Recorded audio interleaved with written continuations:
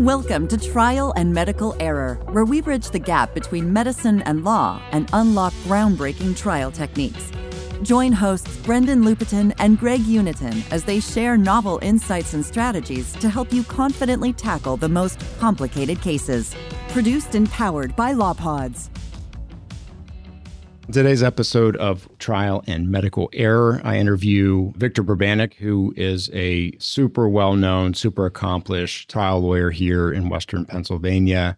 Vic talks about a recent terrific verdict that he and his associate Sherry got in a very tough medical malpractice case in McKean County, and was the first medical malpractice verdict in that county's history. So pretty amazing outcome. And Vic shares with us his philosophy and approach to trials, the different hurdles they had to overcome in this particular trial, some curveballs that Vic and Sherry were able to take from the defense and actually turn into great pitches to hit out of the park to get an awesome verdict. Some interesting discussion on the way that Victor approaches his opening statements, his preparation for cases, and his cross-exams, and a particularly interesting hypothetical that he uses. So I think you'll enjoy this episode with Victor Pribanic. And for those of you who are listening who have not already subscribed, if you're liking the podcast, please subscribe on your favorite platform and give us a like or leave us a comment. We really appreciate it. So with no further ado, Victor Pribanic.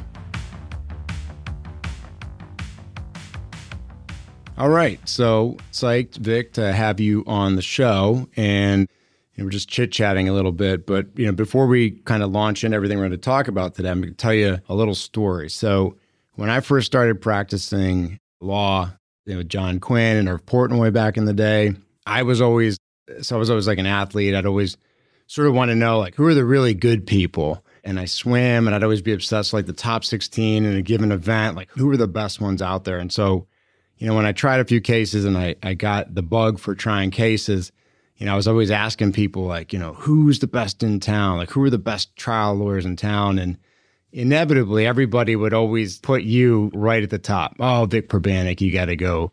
Vic Pribanic's the man. He's the super trial lawyer. And then I remember, but I didn't know who you were. I just heard your name a bunch. And then I remember I was trying some goofy case in Allegheny County, and I was in the middle of my trial. And I remember, you walking by, and whoever I was with was just like, oh, that's Vic Pribanic. You had this big briefcase and you look like $1 million. And it was just cool. And so, point that out because it's neat to 20 years for me later, get to talk to you on the podcast about an awesome verdict you had recently. So thanks for coming on and chatting with me. Thank you for the invite. Yeah, it's awesome. I'm psyched. So that good anecdote. Yeah. It's just neat to think about how things just kind of change over time. But can you tell me a little bit about your background? Like, where did you come from to go from, wherever you were to the founder and longtime, kick-ass lawyer at Pribanic and Pribanic? I began at the DA's office, Brendan. That's the only job I applied for after law school because I didn't want to, from the outset, learn how to try cases, and I thought that was the best forum to do it. And that proved to be a good choice. In a couple of years there, I tried hundreds of cases, juries, bench trials, sometimes multiple trials in a day. So you get a rapid-fire exposure to bench trials and those first few knee-knocking, terrifying jury trials where you can hardly stand there and speak.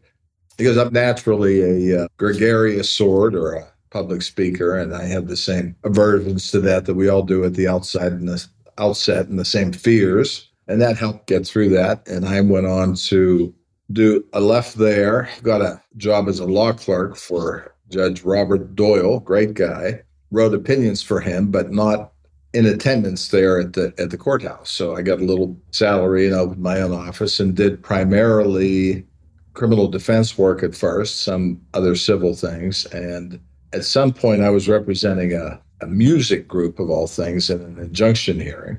And one of them had a car crash pending in Lawrence County. And his lawyer passed away, and he was like 2 weeks from a trial. And he asked me if I could go represent him in the trial. And I did, and got a plaintiff's verdict in that case. And I thought, well, this isn't so hard. It'll always be like that. And then a funny story, I was doing a death penalty murder case up in Butler, Pennsylvania, and tried it once, and it was a mistrial was declared because the prosecutor got appropriately sick by the end of the case. And we tried it again, and my client was acquitted. And his brother, who was from Erie, Pennsylvania, was there watching the trial, and he had a pending, what you would call a mild closed head injury case. And he asked me after the trial if I would agree to represent him in that trial, which was just sitting around up there in Erie. So I went up to Erie and tried my second civil trial in front of John Boza in that proved to be a $5,000 offer case. And I got a verdict. I think this was many, many, many years ago. It was a $1.7 million verdict, the then biggest verdict in Erie County. So my second civil trial, and I thought, well, it's this is a much easier thing than sitting next to a guy in the courtroom with who's going to get the needle in his arm if you lose. And I started doing civil cases, became fascinated by medical cases. And I went to a Catholic high school that was peopled with very, very bright people, and I invariably would get the highest grades in the advanced placement biology classes. I always had a penchant for it, and so I started doing more and more and more medical negligence cases over the years, and have tried lots of very difficult cases and lost a lot of very difficult cases, and won some people would say are unwinnable. So it's been a great privilege for me to be able to do it. Let me ask you, going back to the beginning of what you were talking about, that you mentioned something, and I'm very similar in that you said you're not a very gregarious, and maybe I sort of took from that you're not maybe like a natural public speaker, and yet you threw yourself into the DA's office to get trial work. That seems kind of incongruent to me. So what was the motivation to go from somebody who maybe wasn't loving to speak publicly and then putting yourself in about the most public speaking situation you could? I think I always had the desire to be a trial lawyer, to try cases and to do it in that forum. And if I had to learn to, choke back my fears and embarrassments about public speaking, I was damn well going to do it, I guess. Why did you have family that were attorneys and this was like something you're following the footsteps of, or why did you want to be a trial lawyer? I'm the first member of our extended family who ever graduated from college, much less having a lawyer in the mix. So there was no, family mentorship or anything like that. My dad was a very, very bright and articulate guy, but never did graduate from college. And spending a couple of years at Pitt was just something that drew me to the trial work. I don't know exactly what it was. I just thought, if I'm going to be a lawyer, I'm never going to be able to sit around in an office and, write contracts or do divorce cases or that sort of thing. Not to denigrate those or minimize them. I just knew I didn't have the constitution for it. I'm a hunter and a fisherman, and I like that kind of thrill and that kind of skill to be in there and in very, very important cases for our clients, as you know. I was an English and philosophy major, oddly enough, and to use all those good words and ways of speaking that we acquire over the years, I thought it was just the best place for me to be. I don't know, it's hard to say. It was just a thing, a drive, a passion that I had from the very beginning and still have today. I'm sure you're familiar with the epidemic, I guess is a decent term for the fact of, young lawyers have a difficult time getting trial experience these days. Do you still, to this day, think that the DA's office is a great place for people to start? Or what are your thoughts on, if somebody wants to become a trial lawyer, what's the best way to start out? It was then a great place for me, and I think it probably still is. You can be as good or as poor a trial lawyer in the DA's office as you choose to be. I like to think that I prepared the cases to the fullest extent possible, had a track record there that people were beginning to take wagers when I would lose a case there, because I think I prepared more than others. I was there late at night after everybody else had gone home, preparing for the next days or weeks or whatever. And, those are habits, as you know, that there's nothing that can replace preparation for a trial. You better know it way better than the doctors do in a medical case and the defense lawyers. And that won't always save you, but it's a threshold requirement. I think I'm always fascinated that really good trial lawyers come from all walks of life and different influences, different backgrounds. And and different ways that they kind of came up. I did not do the DA route. Wish I had. I think I would have gotten even more trial experience. But having not done that, and did everybody in your firm, at least all your family members, did they all start out in the DA? My brother Michael did. Jeffrey did briefly. Ernest, not. He's been tutored by me for the most part. As far as today, how do you get trial experience? I would imagine that's still as good a forum as any today. And like I said, you can learn great habits there, or you can learn bad ones. Just the same thing with the public defender's office. You can get prepared, or you can go in and do a lackadaisical job and not learn anything. But if you want to learn how to try cases, you obviously have to be in a courtroom to do it. And that's the only place that I know that ensures that. Do you feel that your time in the DA's office, it's this, relatively short period of time, but very high density exposure to trial, that had to have influenced the way that you approach trial or the way you think about trial? I mean, I have to imagine it's got to be somewhat different than the way, me, who never went through the DA's office, approaches trial. How do you think it impacts the way, you look at and handle civil cases?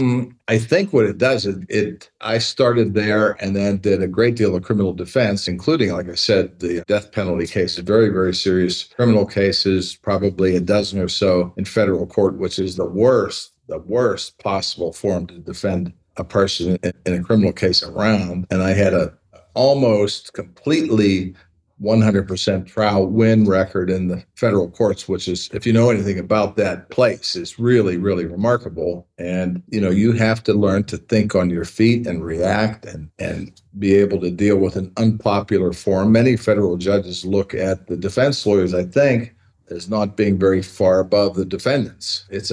It can be a very, very, very unfriendly place to be, and you have to be able to push through all of that, and you have to be able to react to bad things that happen during trials with a certain amount of poise and creativity. You really have to be tough and learn to swim against the current, if you will. So I think criminal defense, I've always said I can try any case, whether it's a civil case, a criminal case, or whatever, with the basic skills of being a trial lawyer. It's not, you can learn any case, you can learn medicine, you can learn rules and regulations for tractor trailers, you can learn patents or trademarks if you have to. It's the basic fundamental skills of how to talk to judges or juries in particular, they transfer across the board, I think. Do you have, specific to civil cases, we've got the burden of proof, albeit it's a lower one than the prosecution in a criminal case. So they say. It doesn't work out that way. They say it. I still think you have to prove it by, beyond a reasonable doubt in our cases anyway. But do you have any sort of, big picture principles? Like when you're talking about, if you're a trial lawyer and you have, those overall trial abilities, you can try any case. Are there any kind of big picture concepts that you feel, basically apply in every case? I mean, whether it's, connecting with the jury, talking with the jury, keeping the trial short or long, or what are the big picture aspects that you think apply always? For me, the biggest thing is to believe in the case, to believe in the client, to believe we're on the right side. I have that sort of maybe some metaphysical belief that if you don't believe what you're saying and you're not really behind what you're saying, you can't be persuasive.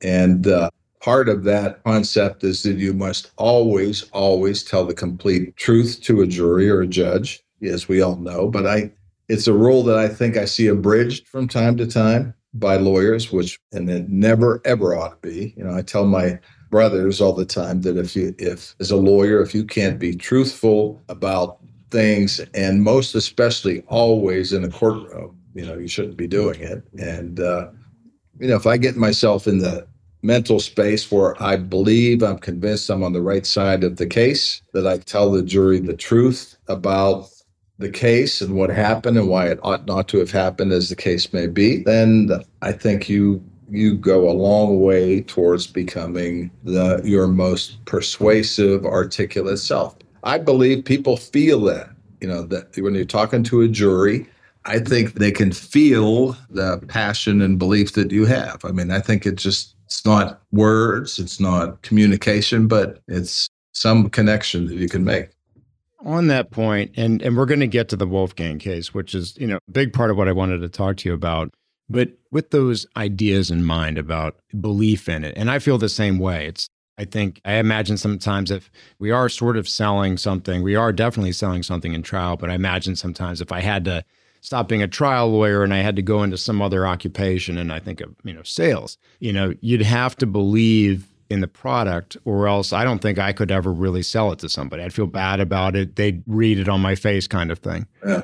And you talked earlier about the importance of preparation. Now, with all that said, I think there's not a movement, but I think there's a lot of discussion about, talked with a really good trial lawyer a couple episodes, and they were talking about how they really try to script out the entire case. The opening is to the word, like almost written out, and the images are written out, and everything is very almost like a play. Now, I don't think that always works out that way. Now, that said, are you that, sort of, mechanical about it, or do you take a sort of a looser approach, obviously still having prepared heavily for the case? I would be fibbing if I ever said I ever completely scripted out a whole trial. I don't do that.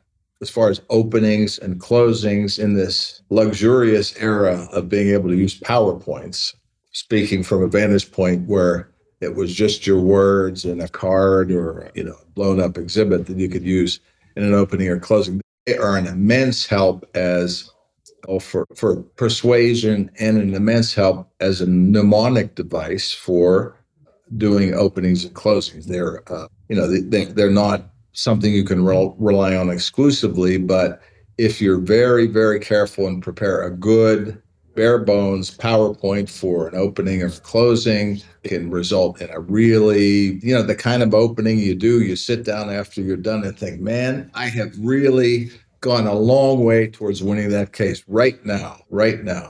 And as my early mentor, Jerry Spence, always said, when do you want to win your case? And he says, as soon as you can. And that's the opening. And I don't believe for any minute, for a moment, that you could absolutely win a case in an opening, but you sure as hell could take a long, long step towards that. Did you ever meet Spence? I have, yeah, as a matter of fact, yeah. Okay, that's really interesting.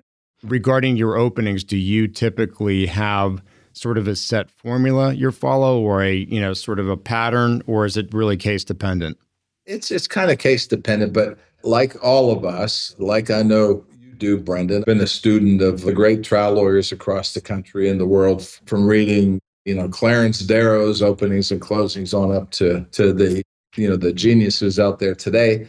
And I shamelessly steal and borrow things and phrases and methodologies and put them into the sack and shake them up and, come up with my own formula. But I've been a great fan of, and it's sometimes at odds with David Ball and his group, but I still use very often, a simple rule at the beginning of a medical negligence case. Doctors should never unreasonably endanger patients. And it gives you a sort of, touchstone to work through cases with. And, but I do not use that formulaic opening template that is touted in those books. But notwithstanding, there's a lot of good things in all of the publications today. The direct exams and the cross exams, obviously, nobody, I don't care what you tell me, nobody can thoroughly script a cross exam and get away with it. No, agreed. And, unlike you who didn't get if you had somebody mentoring you when you were in the DA's office, but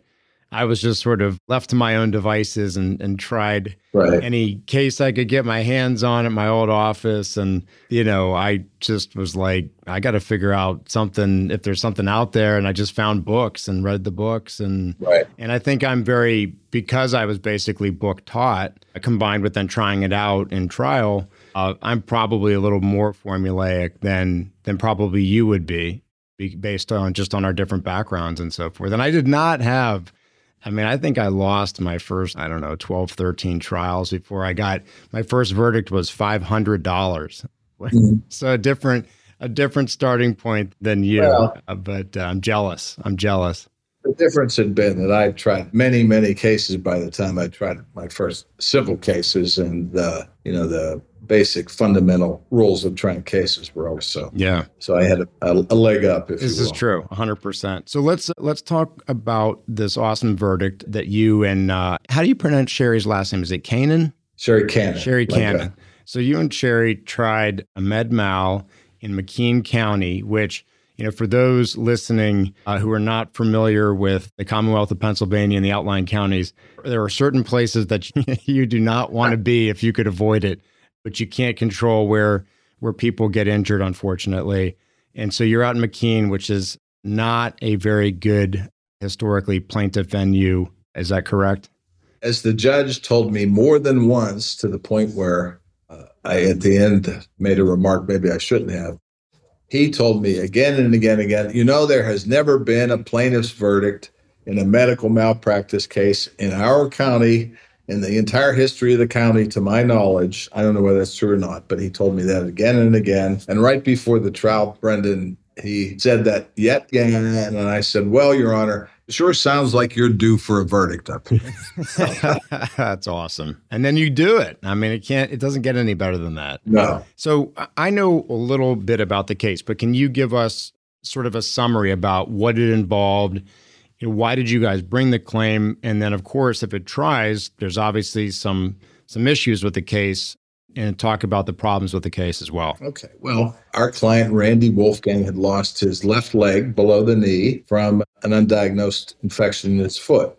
The looks simple on his face, but Randy who was then and still is, as far as I know, even in spite of my remonstrations against him, was a heavy smoker, had bad vascular disease, and he had developed an abdominal aortic aneurysm that was repaired some years before this infection occurred in his foot. And what proved to be the cause of his foot infection was the graft in his belly got infected and was showering bacteria down into his extremities, including his left and right foot. The infection in the left foot got bad enough that it cost him his leg. And with that kind of complex overlay, none of our experts in the case, and the defense certainly was screaming the whole trial that nobody could have diagnosed this infected graft and therefore cured the foot.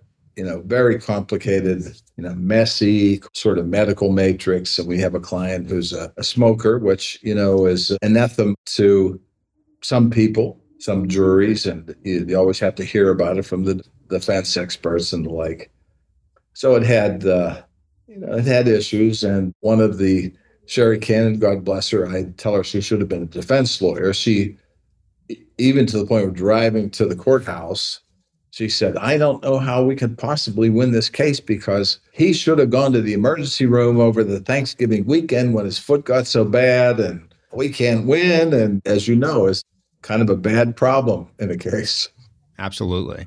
And wait, was he diabetic as well? No, not diabetic. One good thing. I was like, how many medical problems can you have in one case?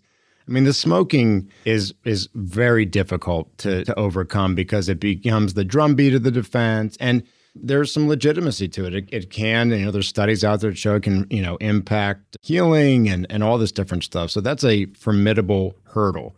Was it about, because in the article that I read, I understand there were some concerns about a comparative component. So what was the time frame? So he develops this infection on his foot.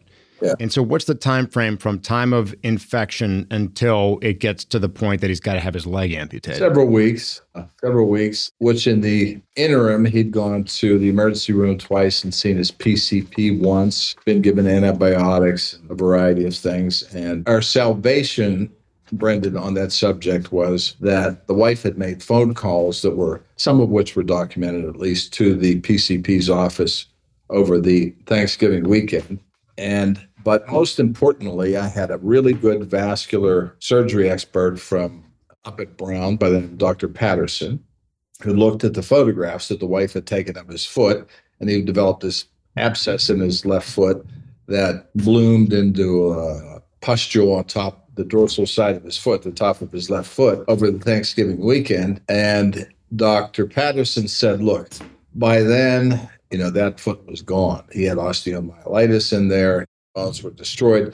And sure enough, there was a CT scan done the Monday after Thanksgiving that did show that the bones were dissolving at that point. So whatever he did or did not do over the Thanksgiving weekend was of no consequence. And even the PCP, I think trying to deflect responsibility from himself for not being more attentive to the phone call, said, oh, it was too late. So that worked out famously for us. And so by the fact of, the point of no return happening before your client's alleged comparative actions, that was your primary defense for why he wasn't at fault or contributed to this, because it was already, the die was cast, so to speak. Yeah, and his wife was very assertive, not him so much because he was in terrible pain lying on the couch, dreadful infection, but his wife was very assertive about calling the PCP and explaining that his foot still wasn't any better and no action was taken. So that was very helpful. What were the primary theories of fault against? I understand there was two defendants that was it a 90-10 apportionment of fault between them? Yeah.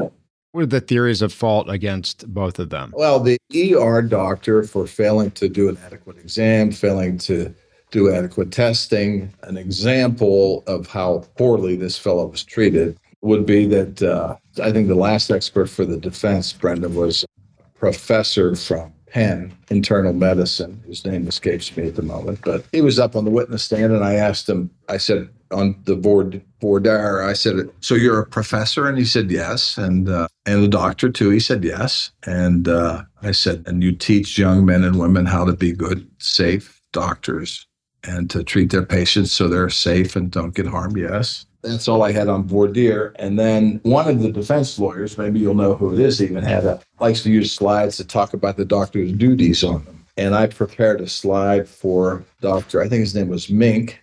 And I said, these are the duties that I'm going to ask you about, some duties that this is on cross-examination now. After he had, and I went through this list of things that were, no-brainers that he had to say yes to: perform a good, thorough exam of Randy's left foot, obtain complete medical history, and so on. Everybody had to agree to it. It became apparent, I think, in going through this list of duties to the jurors that much of this had not been done. And then for some fun, the last witness in the case, I said, Dr. Mink, I'm going to ask you, since His Honor and the judge had been very diligent about informing the jurors about what and who an expert witness is and how they can and must answer hypothetical questions. And I said, I'm going to ask you hypothetical questions, since His Honor has told the jurors in this case we're allowed to do that. And he said, okay. And I said, Dr. Mink, I want you to assume that I have a bunch of bird dogs. I have a bunch of English setter dogs, and I take them hunting. And sometimes I go hunting right up on the mountain here in Claremont for grouse here in Pennsylvania. And he said, well, I don't know, why or how talking about a dog could have anything to do with this case. And I said, you'll see. And I said, I want you to assume that one of my dogs, and I said, I'm going to select my dog, whose name is Pity Pat, true story, Pity Pat, as the example here. And I looked over my shoulder and I said, so the defense lawyers can make fun of me later on. And sure enough, one of them did. And I said, I want you to assume that Pity Pat comes around the bush, and just like Mr. Wolfgang, she can't put weight on her left front leg. And further assume that I'm going to lay her on her side and I'm going to push on her shoulder and her elbow and her wrist to see if I can elicit pain. And I said, she'll never bite me, but she might lick me if I'm hurting her. And then if none of that elicited pain, I'm going to take her foot and I'm going to start pushing on the pads of her foot hard so I can see what's hurting her. And if it was something like was bothering Randy Wolfgang, she would wince when I pressed on her foot. So I would take her to the vets and they would do an x-ray. And first I stopped there and I said, now, Dr. Mink, that exam that I would do on Pity Pat in the woods, now Randy Wolfgang was entitled to at least that good an exam of his foot, wasn't he? And he said, yes, he was. And I said, did he ever get one from the emergency room doctor, the emergency room physician's assistant, or the PCP? And he turned red and he said, well, it was never documented. I mean, this poor man had come in unable to bear weight on his left leg, and nobody did a simple thing like find out where it's hurting him. Knee, calf, foot, whatever. I mean, his foot was red and swollen, but presumptively that's what it was. But So I said, to continue with our analogy, Dr. Mink, when I take Pity Pat to the vets, they're going to x-ray the foot to see if there's a broken bone. He goes, uh-huh. And if that didn't show anything, they're going to do an ultrasound to see if there's a soft tissue thing in there that's hurting her. Okay. And if none of that revealed anything, they'd say, Mr. Pribanic, would you pay for a CT scan of Pity Pat's foot to see what's going on in there? And you can bet I would have agreed to pay for it. And they would have diagnosed her problem way before she lost her foot. And I said, did they do those tests for Randy Wolfgang until it was too late? He said, well, no. And it was just a perfect kind of simple analogy that made it very, very clear. And I was a little troubled by it, but the judge didn't really like me that much. And I thought, well, maybe I'm going to get jumped over this, but I didn't. And sure enough, in the closing argument on that Pity Pat cross-examination, one of the defense lawyers had to mock me like I knew one of them would, and said, and we had to hear about Mr. Probanic's dog, Pity Pat. I don't know what that had to do with anything. And I got a call from a juror a couple weeks after the trial, a lady who was a commercial insurance salesperson, one of the more conservative people on the jury. And I said, boy, I hope it didn't bother you me talking about my dog Pity Pat during the trial. And she said, oh, no, that was perfect. She said, it became very apparent to us that poor man got treated worse than a dog. Yeah. And that was the take. I mean, it's brilliant to me when you compare that. You're not even saying it, but the implication that they picked up on was, this guy didn't, a dog would have gotten better care than what he got under the circumstances. Yeah, and that would be insulting to say that, but I was using her as an analogy. And well, it was the truth too. I mean, it was the truth. I remember vividly during the closing argument, and I don't know whether it's proper or not, Brendan, but I raised my hand like this and I said, I swear to God, ladies and gentlemen, if that had happened to Pity Pat, she would not have lost her leg. That's great. It's not violating the golden rule if it's applied to a dog, right? No, I don't think so at all. So obviously that was a really compelling cross that did connect with the jury. Well, let me ask you this. When you're going into closing, I'm sure you've had trials where, you're feeling like things are just rolling with you and you just have a very good feeling you're going to win, and other ones kind of don't know, and other ones you're pretty sure you're done for. Where were you going into, say, closing and deliberations? Did you feel like you had it, or were you uncertain? What I felt like is that I had tried the best possible case that I could have tried. And I was happy with the way things went. And I was that blissful state that you don't get to very often in a trial, where I was just confident that everything had gone as well as it could have for our client, and very, very hopeful, not confident. I don't know if I ever, really believed this is in the bag or that sort of thing. But I felt great. I mean, I felt like I had done it all as well as I knew how. And it was one of those things I was telling somebody afterwards. I'm gratified to see that after all the years I've been doing this, I still think I get a little bit better each time I do it. And I've never had the feeling of backsliding or losing my touch or my passion for it or anything like that, which is a great thing for you to look forward to. Brian. Yeah, no, I do, because I really feel like I have so much to improve upon and get better on. Right. So I love hearing that. You're feeling that as well, given all that you've accomplished. A bunch of other questions I want to hit you with. So going into the trial, what were you most worried about as far as like where they like to think, some other, great trial lawyer said somewhere, it's like inverse and flip the case. And I try to think about, okay, not how am I going to win the case, but how do we lose this case? What's the most likely way we lose, or why are we going to lose this case? Where were you feeling most concerned that you're going to lose that case going in? My biggest concern was the perennial attempt by the defense to play to the human being's lowest common denominator of, prejudice. The guy smokes, he still smokes, he lost his leg, he's got all these other health issues, all that sort of jazz. He didn't go to the ER, all that often irrelevant stuff that they try to smear people with. That was the biggest concern that I had going into it. But, the one great thing, and I got to give the judge credit for this. One great thing he did is he allowed us to submit voir dire questions beforehand, some read by the court, and then he brought panels of 3 of the jurors into one of the little conference rooms or whatever. And he allowed us very progressively, the lawyers, to get up and do just a little bit of individual voir dire with the jurors. We had to stick to the script, but being who I am, I had to ad lib a little bit when I was reading the questions. And we had a question about smoking. And I put it to the prospective jurors, you're going to learn during the trial that Randy Wolfgang is a smoker. And there are people, and this wasn't really in the question, but there are people who think that if you eat too much or you drink too much or you eat too much candy or you smoke cigarettes, I tried to blend it into things that everybody does or knows people who do that we all know are bad for our health. Does anybody feel like the fact that he did smoke and he still does smoke even today? I told him not to smoke around the courthouse, but he still smokes today. Does anybody feel like that would interfere with their ability to act as a juror in this case? And we had a couple people stricken for cause on that question. And a couple very nice people said, I remember one little old gal said, well, our people don't smoke, but I don't have anything against it. If he wants to do it, that's okay. And they, it was a kind of affirmation that they were going to be fair that was really great. And I had another question that was directed to his diagnosing himself, taking himself to the emergency room, that sort of thing.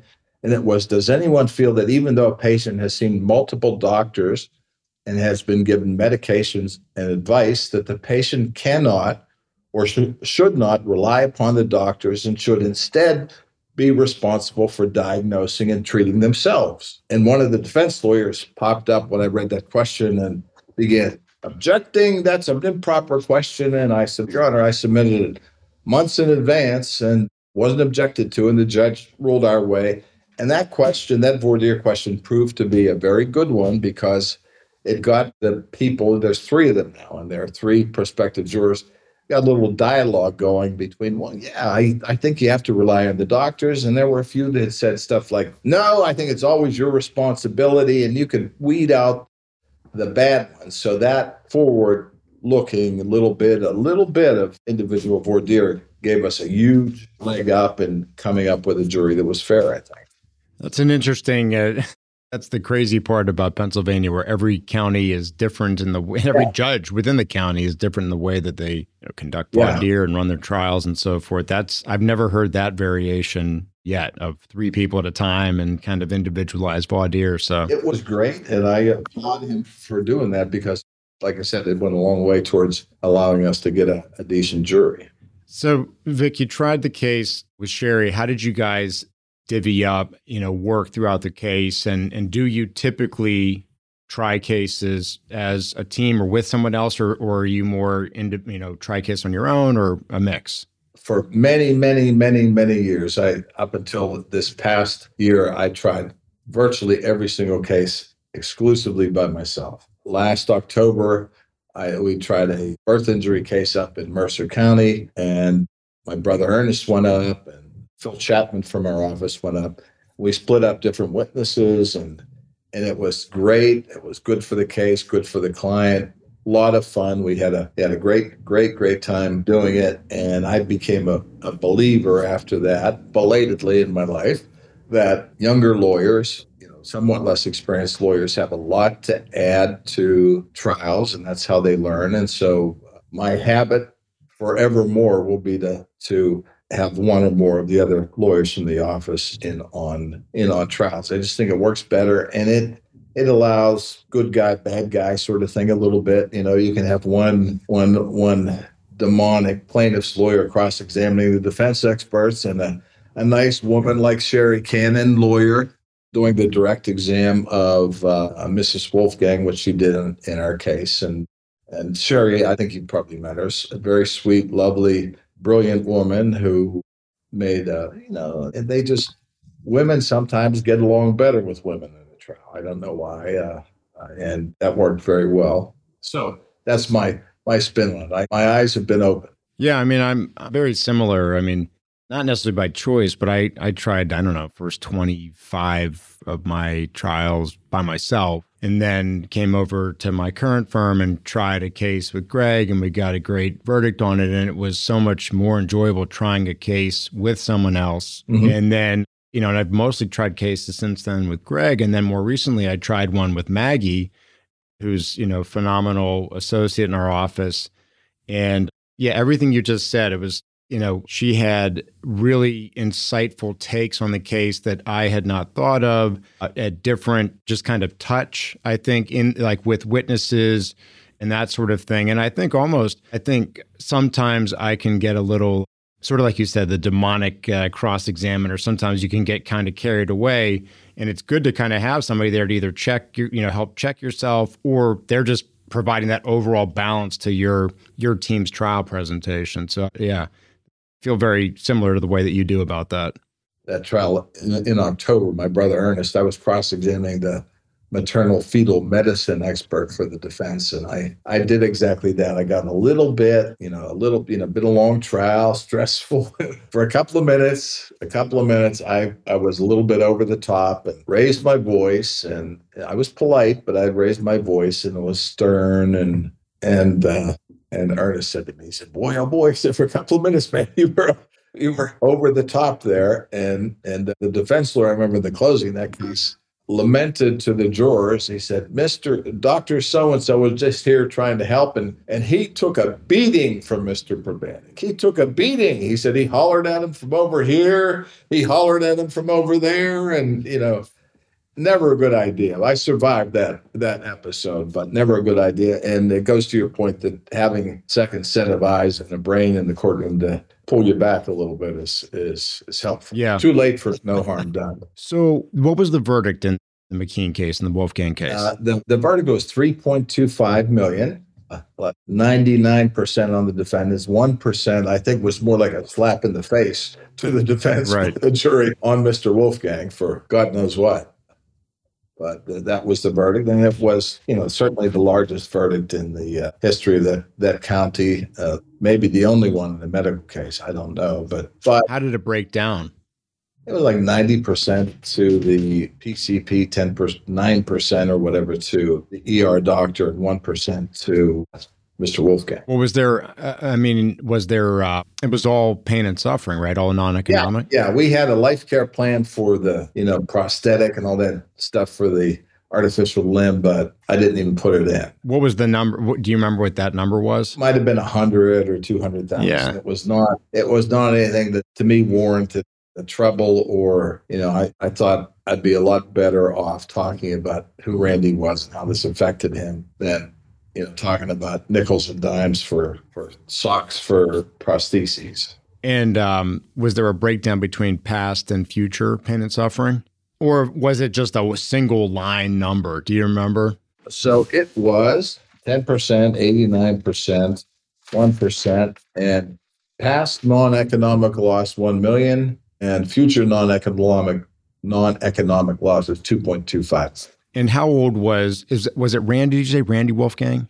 Yeah. How old was Randy? 66 at the time of these events. So, I'm probably wasting a lot of time in my life, but whenever I've had verdicts like that of all pain and suffering, and they come up with some number in one of the 3 states, I think, the entire United States, where we can't ask or suggest a specific number, what do you think drove that number? Where do they get those figures from, if you had to guess? Oh, I think a lot of it has to do with their perception of the client. And this is another fascinating part about this trial. One of the other observations my defense lawyer-oriented colleague Sherry Cannon made over the years, she said, he doesn't even complain. There's nothing. You ask him, is you're having an artificial leg bother you, Randy? He said, no, he don't skip. He's a janitor at a grade school up there, and runs those big machines, pushing them across the floor, and does all that hard work and drags that heavy leg of his around, never skips a beat, smiling the whole time, happy as he can be, just keeps on plugging. A real tough son of a gun with a good disposition. And what do you do with a guy like that in an injury trial where you're not going to get sympathy for how horrible his life is in a direct way? You can't have him get up there and whine. That's not who he is. So his entire direct examination, Brendan, was maybe 20 minutes, and it consisted of me, kind of having fun with Randy and talking about what happened to him. And he said, a friend of mine gave me one of those electric carts, and we'd had a big storm. So I was going around the yard and, had a chainsaw. I was cutting down the trees that had been knocked over and got those all done. And I said, what about your garden? Because I knew he had a big garden because I was up there in this little lane up in Smethport. He said, well, before I got my leg, I had to go out there, and crawl along the rows. And he's laughing at himself. But at the same time, he's a hero for doing this stuff.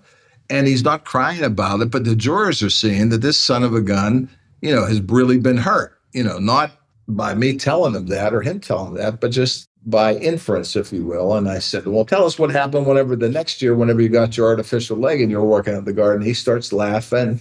And he said, well, I was out there planting and my leg got stuck in the mud and I was spinning around out there and I had to call Stacy and she came out and she started laughing at me. And I had to pull my leg out of the artificial leg and I fell over and we were both on the ground laughing about it. And I had to pull it out of the mud and put it back on. The jurors were kind of laughing too, but at the same time saying, gee, Zooey, this guy had to put up in the lot. And I asked him, I said, what do you do whenever you have to go to the bathroom in the middle of the night? Because at your age, maybe you have to do that once in a while. He said, well, I had to get up and put the leg on and, put the socks on it and all that. And he said, the other thing, when I get in the shower, he goes, I have to sit down because he didn't have a waterproof prosthesis or anything. And I have to sit down. And he said, man, if that water gets too cold or too hot, you're really in trouble because you're sitting there. And he's laughing about it the whole time. And the jurors, you could see they loved the guy. And then I asked him, and I didn't know I don't think there's anything wrong with this. I think it's kind of a given. I said, but I put it to him. I said, Randy, would you be embarrassed if I asked you to come and sit down in front of the jurors on a chair and take your leg off and show us what you have to do that? You've been bragging to me and Randy, or your wife's been bragging to me about how quickly you can do it now. Let's, show us with the court's permission. I said, Your Honor, would you sit down and do that? So I got a chair for him and he came and sat down and the jurors were all standing up, peering over, looking at as was the judge, looking at what he had to peel off and the different layers of socks and all that stuff. And he put it back on. And it was just you see these books today, you've probably read them about, jurors not wanting to help people that are helpless or dead or gone or, are never really going to do them any good. Right. Hopeful rather than hopeless, right? Yeah. He was a classic example of a guy who, one of the jurors said to me afterwards, he just wanted to get back to work. And that same gal who had talked to me about pity pat said to me, I was very concerned about those conservative jurors in Smethport not coming up with enough money for that man. So I figured I'd start out low, about $1 million, and see if I could work them up from there. And she said, when I proposed that, she said, those old ladies on the jury said to me, oh, no, that's not enough money for that poor man. That's awesome. Did she give you any insight on how they arrived at 3.25, or was it just kind of, random numbers get thrown out there? They knew it was, $1 million type case and they just kind of picked something arbitrary. I don't really have any insight on the minutia of that. It was, I guess in these times, people know what cases go for, even in Smethport. And I guess they just thought that was the right thing to do. So, Vic, we're coming up on the hour point, which is usually where I like to keep these interviews. But I have last sort of area I want to talk to you about, which is one I've been wrestling a lot with. So you had a case here where, defendants were individual doctors for the most part, right? The hospital as well, the ER doctor, yeah. But was the ER doctor that was kind of the focus, or was it the hospital as the employer of them? Both. Okay. I would say both. Yeah. And where I'm going with this is, maybe selfishly because I do mostly medical malpractice, but, I think the hardest cases for a plaintiff to win are cases against individual doctors. You know what I mean? It's not a system failure case. It's not a corporate case. Generally speaking, doctors are trying to help. They didn't mean to hurt this patient, even if they were grossly negligent. Right. How do you, in opening or the way that maybe it's a cross-exam of the defendant, how do you deal with that sort of, there's going to be that natural kind of, typically a kind of a natural fondness that the jury's going to have for the doctor. They're going to hold the doctor in high regard. Do you have any specific argument that you make on that point, or not necessarily? Don't get too caught up on it. If that's where you are, you can't get too caught up on it. I mean, if you only have an individual defendant in a case, that's what you have to deal with. As far as, whether it's hard or easy, hospital versus obviously the hospital, like the trucking company, is way better as a defendant than an individual physician. But I think that has to come out. Their fate is usually in their hands, Brendan. I think if they're individual doctors, I think sink or swim based on how they behave on the witness stand. In my experience, if you get a guy up there who's really a sweet guy and laments what happened, instead of this trying to fib, go around it, and they hang themselves almost every time. And that's what I have to depend upon. And these days doing depositions beforehand, we have a pretty good flavor for where they're going to go. And with that, you have to be deadly polite and always polite to those individual doctors. You can't be heavy-handed with them. But there's a way where they reveal what happened. I mean, I think once they get caught in a lie, which I caught all the doctors in this case and many, I think their fate is sealed.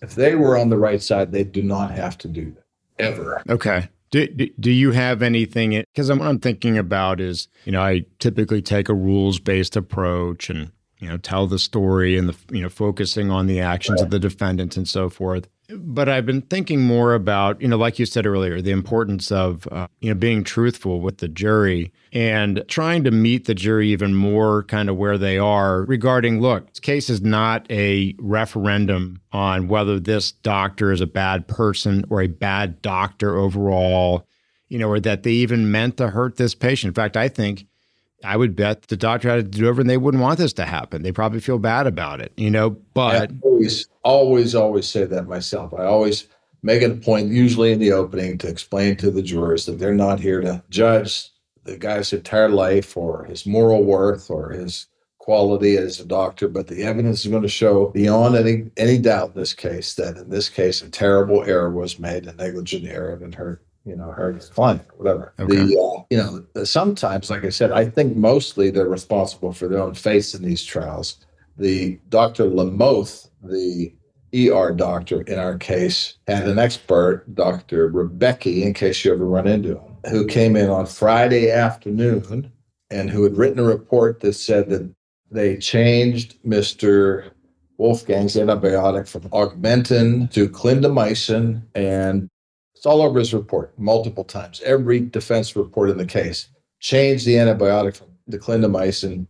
He comes in on Friday afternoon and he says, Dr. Lamoth added, and I heard it was actually a question from his lawyer, Brendan. Did Dr. Lamoth add clindamycin to antibiotic regimen? I'm thinking, I got a major issue coming up here. And sure enough, he said, yes, he added clindamycin to the Augmentin regimen. And there was a document, a nurse's note, a chart that said Randy had left his Augmentin at the hospital, that they called him to come and pick it up, and after 3 days, they threw it away. And so Dr. Rebecki, contrary to what's in his report, said he was supposed to keep taking both antibiotics. And if he had done that, it probably would have saved his leg. So all on Randy for being reckless and negligent and not coming back to the hospital and picking up his Augmentin that he was supposed to take along with his clindamycin. Complete fabrication, absolutely complete fabrication. And here it is, Friday afternoon, after a good week in trial, and I'm thinking, oh shit, this is really going to be a mess. And I thought there has to be some document somewhere. And Sherry Cannon, God bless her, is the most meticulous custodian of records and whatnot. Over the weekend, she finds, not in anything produced by the hospital, shockingly, but she finds medication discharge instructions printed up at the hospital, signed by Dr. Lamoth, that tells him what to do about his medicines at his second ER visit. First one, he was given Augmentin. Second one, clindamycin. It says plain as day, Brendan. Stop taking these medicines, Augmentin. Begin taking these medicines, clindamycin, signed by the defendant P. Henry Lamoth. Thank God, right? Who gets up on the witness stand Monday morning and proceeds to tell the jurors how he had added, I still couldn't believe he was going to do this, how he had added the clindamycin to the Augmentin regimen, and he wanted the double antibiotic coverage and all this jazz. And embellishes this tale that clearly was false. And I had a PowerPoint prepared with that form, and I put it up on the screen, and the defense lawyer began to say, we don't have that document, and blah, blah, blah. And I had Sherry check over the weekend, and we had produced it to them, and apparently they neglected to ever look at what we gave them. Well, meanwhile, wasn't it their record? Yeah, right. It wasn't their record. The judge said, well, you better have given that to the defense. I said, Your Honor, it's their record. It's a Braddock Hospital record. How can it be my responsibility to do that? But we had in any event. Sure. You could tell the judge was laying for me. Yeah, right. I had produced that.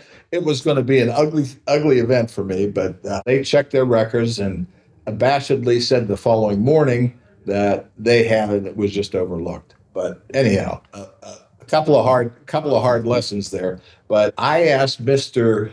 Lamoth, and I used one of my old lines from an old thing I used to do in a criminal defense case once in a while. I said, do you know what the word mendacity means, Dr. Lamoth? And he said, no. I said, well, it's about not telling the truth. I said, I don't want to call anybody a liar to their face. It's impolite. My mother always cautioned me against that. But would you tell the members of this, before I showed them the form, I said, would you tell the members of the jury whether that story about adding clindamycin to Augmentin was one that was laden with mendacity, Dr. Lamoth? And he said, absolutely not. And then I put the form up and showed him. I've never seen that form before. I denied it. It was just horrible for them. I mean, but is that not, those are the greatest moments in trial, right? I mean, that you live and you'll never forget that moment. I mean, those are the greatest moments when you catch somebody and you're able to expose something like that. This trial had a lot of those, thankfully, but that willful falseness jury charge as part of my closing emphasized, and the silly PCP, when he was showed the form, he testified after, the ER guy. When he was showed the form, he said, I've never seen a form like that before. I don't know what that, he put himself in the same boat for no reason. With the ER. Yeah, that's great. I mean, I love hearing stories like that. And those are the things that make me the most fired up to keep doing it. So, well, Vic, this has been awesome. I've gotten a ton out of this, learned a lot from you. We both have tough trials coming up in January. So I wish you the best of luck with yours. And I appreciate you doing this, man. I got a lot out of it, and it was just really enjoyable for me. So thanks for your time, man. Thank you. So if anybody wants to get a hold of Victor, the great Victor Pribanic, you can find them at Pribanic and Pribanic all over online. Just search great PA medical malpractice lawyers, and Vic face will pop right up. Thanks, everybody, for listening to the podcast again. Thank you, Brent. Thanks for tuning in to Trial and Medical Error. We hope our discussions have equipped you with actionable insights to lift your clients above the hurdles of medical malpractice litigation. Ready to refer or collaborate on MedMal and catastrophic injury cases? Visit our attorney referral page at pamedmal.com/refer. See you in the next episode.